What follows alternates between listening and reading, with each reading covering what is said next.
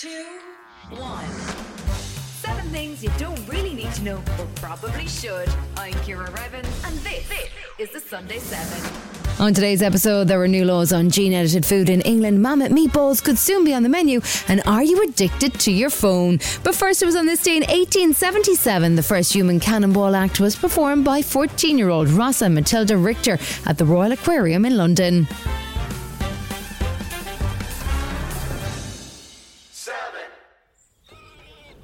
As of this week, gene-edited food can now be developed commercially in England following a change in the law. The UK is among the world leaders in research into plant genetics, but that expertise has not been able to take off because of the effective ban on the commercial development of the technology, according to its supporters. Now that is all set to change. Supporters of the technology hope it will speed up the development of hardier crops that will be needed because of climate change, and a group of scientists have already grown gene-edited wheat that will reduce the risk of cancer from burnt foods.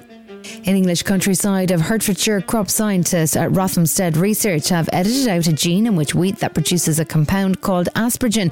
It occurs in the plant naturally, but when fried, baked, toasted or burnt, it turns into acrylamide, a carcinogenic compound. Professor Nigel Halford is a crop scientist who's been leading the work on the genetically edited plant. Here he is talking to Euronews. So what we're trying to do is reduce the amount of asparagine that's present in wheat grain. That means there'll be less acrylamide forms in bread and less when the bread is toasted. And in things like breakfast cereals and snack products as well, biscuits, pretty much all the cereal products. Reducing the amount of asparagine in wheat grain could therefore mean less acrylamide in our foods and lower cancer risk in other cooked foods containing wheat. In order to do this, Halford and his team removed a tiny fragment of tissue from the grain using the CRISPR gene editing process and grew it in a petri dish. A gene gun was then used to fire DNA into the cells. This process removes genetic traits from DNA. This is a process which is different from genetically modified food. Consumers and most public would think about a GM plant is a plant with an additional gene in it, maybe from a different species. Gene-edited plants, once we've taken those aspects out, these plants have no additional genes in. These are edited plants, no trans genes in, no genes from other species, no additional genes at all. It's not a GM plant. So far, the trials have seen a 50% reduction in asparagine and a 50% reduction in acrylamide in heated flour.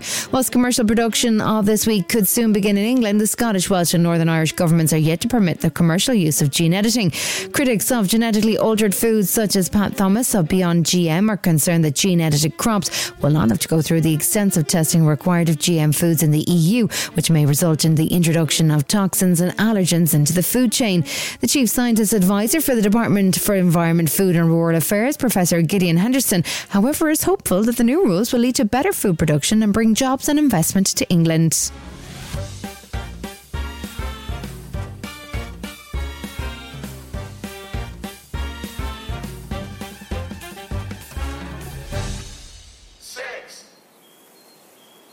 A climate panel in the UK has accused the British government of failing to prepare the country to cope with extreme weather. This comes on the back of the hottest British summer on record last year. The committee, which submits a report to the British Parliament every 5 years, say that the country has reached a make or break moment. According to a new assessment from the Climate Change Committee, not enough has been done to ensure the country is prepared for the future. Here's Chris Stark, CEO of the Climate Change Committee. There are key areas. So we're looking at, for example, the roads and infrastructure that the country has, buildings that we work and live in. Key policies not in place to make sure that we're prepared for the hot temperatures, the fact that we have drought, the fact that we have wildfires, the fact that we have water shortages every year, the fact that we're experiencing this intense heat. This is something now that's going to keep coming for this country. It's not something that goes away. The extreme weather that resulted in the death of almost 3,000 people across the country raised alarms on the state of preparations. In the report, the Climate Committee pointed out key areas that require action, including heat-proofing homes, stemming leaks from water supply pipes, preparations for flash floods and shortages of food. Criticism was also targeted at ineffectiveness of data collection by the government. Despite this, Sam Frankhauser, Professor of Climate Change Economics at Oxford, said that the nation is not really pushing for technological breakthroughs. What the UK and the world needs now more than ever is concrete action. The adaptation side, this is much more a question of tested processes, tested technologies, tested behavioural change. We know how to do flood protection. This is a matter of setting budgets aside and sort of making those infrastructure investments happen. We have quite good understanding of how a health resilience plan might look and how we can protect vulnerable people against overheating. We know how one does that. It's a matter of putting those processes and those structures in place. Still to come on the Sunday 7, innovative water solutions and the Mammoth Meatballs nobody asked for.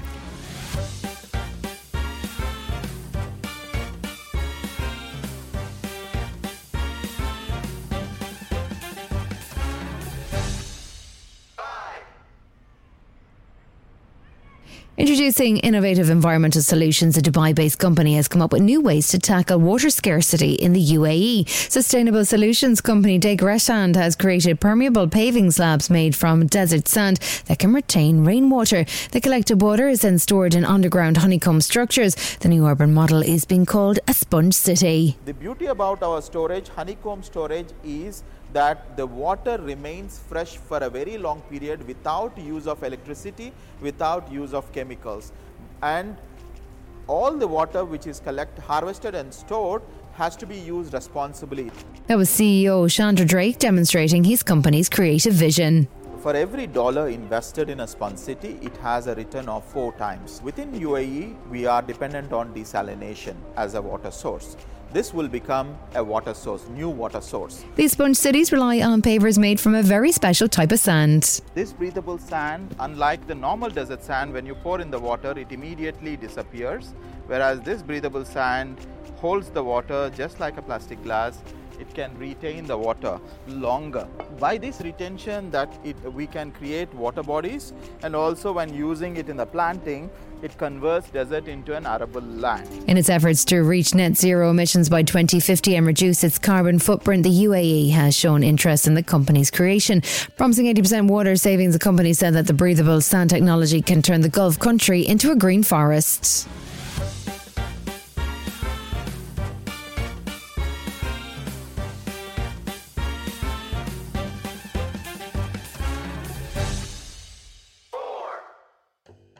A giant meatball made from the flesh cultivated from an extinct woolly mammoth has been unveiled at NEMO, a science museum in the Netherlands. Vow, the company that made it, says that this is not an April Fool's joke and used 4,000-year-old mammoth genes to create this meaty monstrosity.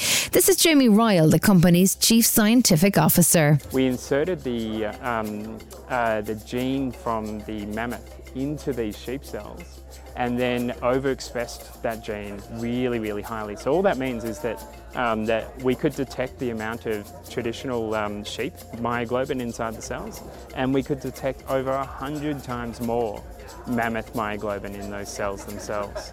So quite a significant portion of what you can see here in front of you today comes from mammoth. And for the bits that aren't mammoth, Vow used African elephant material to complete some of the gaps in the mammoth DNA. Now, if you've been waiting for a taste test review, we're sorry to disappoint. Vow says the ball must go through rigorous tests before they can try their creation. This is Tim Noakesmith, the founder of Vow. We won't eat the mammoth meatball right now. And it doesn't mean that you can't eat it, but because this protein is literally 4,000 years old, we haven't seen it for a very, very long time. It means that we would want to put it through seriously rigorous testing like we do with any product that we want to bring to market. And for this purpose, we wanted to present it to the world faster and not necessarily bring it immediately to market. As for the question of why they've created this meatball, Vow says they want to get people talking about cultured meat. Unlike the gene-edited food we discussed at the top of today's episode, cultured meat as a food is not regulated in the EU, and Vow wants to change that. There's 2 reasons why we chose a mammoth meatball. So the first one is that we wanted to get people talking. We wanted attention to something that is different from the meat that we eat now, because with new technology, it means that the food that we can have doesn't have to replicate what we've had before. It can be more exciting. It can have better flavor profiles, better nutrition profiles. And so we wanted to create something that was totally different from anything you can get now. The second reason is that the mammoth has traditionally been a symbol of loss. Mammoths, we know now, were wiped out because of climate change. And we wanted to draw attention to a different future, something more exciting, something where we can eat our way out of extinction. Still to go on the Sunday 7, there's new proof for an ancient mathematical theory, and researchers find an ultra-massive black hole. Right after this. One size fits all seemed like a good idea for clothes. Nice dress. It's a t-shirt. Until you tried it on. Same goes for your healthcare. That's why United Healthcare offers a variety of flexible, budget-friendly coverage for medical, vision, dental, and more. So whether you're between jobs, coming off a parent's plan, or even missed open enrollment, you can find the plan that fits you best. Find out more about United Healthcare coverage at uh1.com. That's uh1.com. It's that time of the year. Your vacation is coming up. You can already hear the beach waves, feel the warm breeze, relax, and think about work.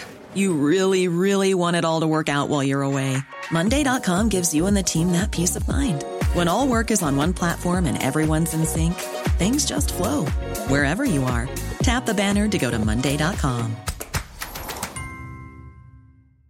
There's never been a faster or easier way to start your weight loss journey than with PlushCare. PlushCare accepts most insurance plans and gives you online access to board-certified physicians who can prescribe FDA-approved weight loss medications like Wegovy and Zepbound for those who qualify. Take charge of your health and speak with a board-certified physician about a weight loss plan that's right for you. Get started today at plushcare.com/weight loss. That's plushcare.com/weight loss. plushcare.com/weight loss. You're listening to the Sunday 7. Follow us for your weekday news espresso, or maybe try our UK edition. It's all in the usual places.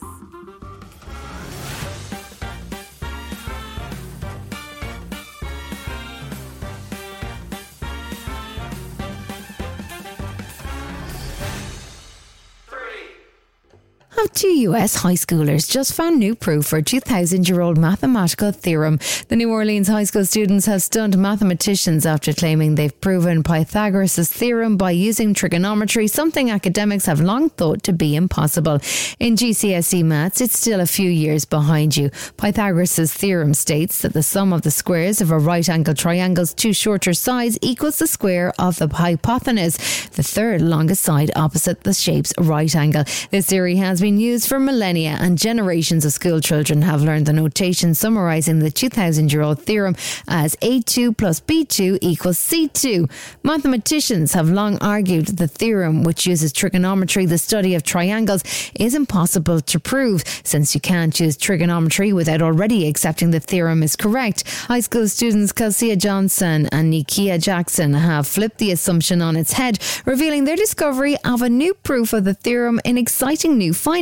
They say they can prove the theorem using trigonometry and without using circular reasoning when a person attempts to validate an idea with the idea itself. Ms. Johnson told the New Orleans television news station WWL just how it felt to achieve this. It's an unparalleled feeling, honestly, because there's just nothing like it, being able to do something that people don't think that young people can do. The students recently gave a presentation of their findings to the American Mathematical Society Southeastern Chapter's semi-annual conference in Georgia, and unsurprisingly were the only high school students in the room.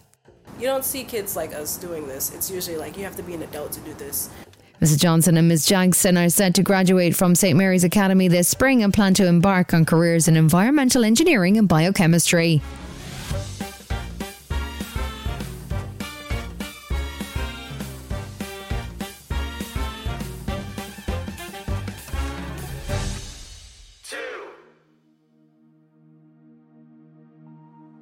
Astronomers have discovered what could potentially be the largest black hole known to date. The giant black hole has a mass of 30 billion suns and sits at the centre of the galaxy, hundreds of millions of light years from Earth. Researchers have called this cosmic giant an ultramassive black hole. It was discovered using the gravity of the foreground galaxy to magnify the background object. The effect, known as gravitational learning, is a result of gravity bending light around extremely large objects. The technique is used by astronomers to help increase the magnification of objects too distant to be seen clearly by telescopes. Researchers from Durham University have said that this one is one of the biggest black holes ever detected and is so big that it's on the upper limit of how large they believe a black hole can theoretically become.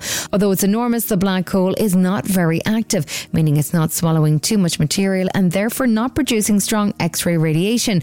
Normally, this would make it difficult to study a black hole, but gravitational lensing makes it possible. This approach could now allow researchers to detect many more black holes beyond our local universe and reveal how these objects evolved further back in our cosmic time.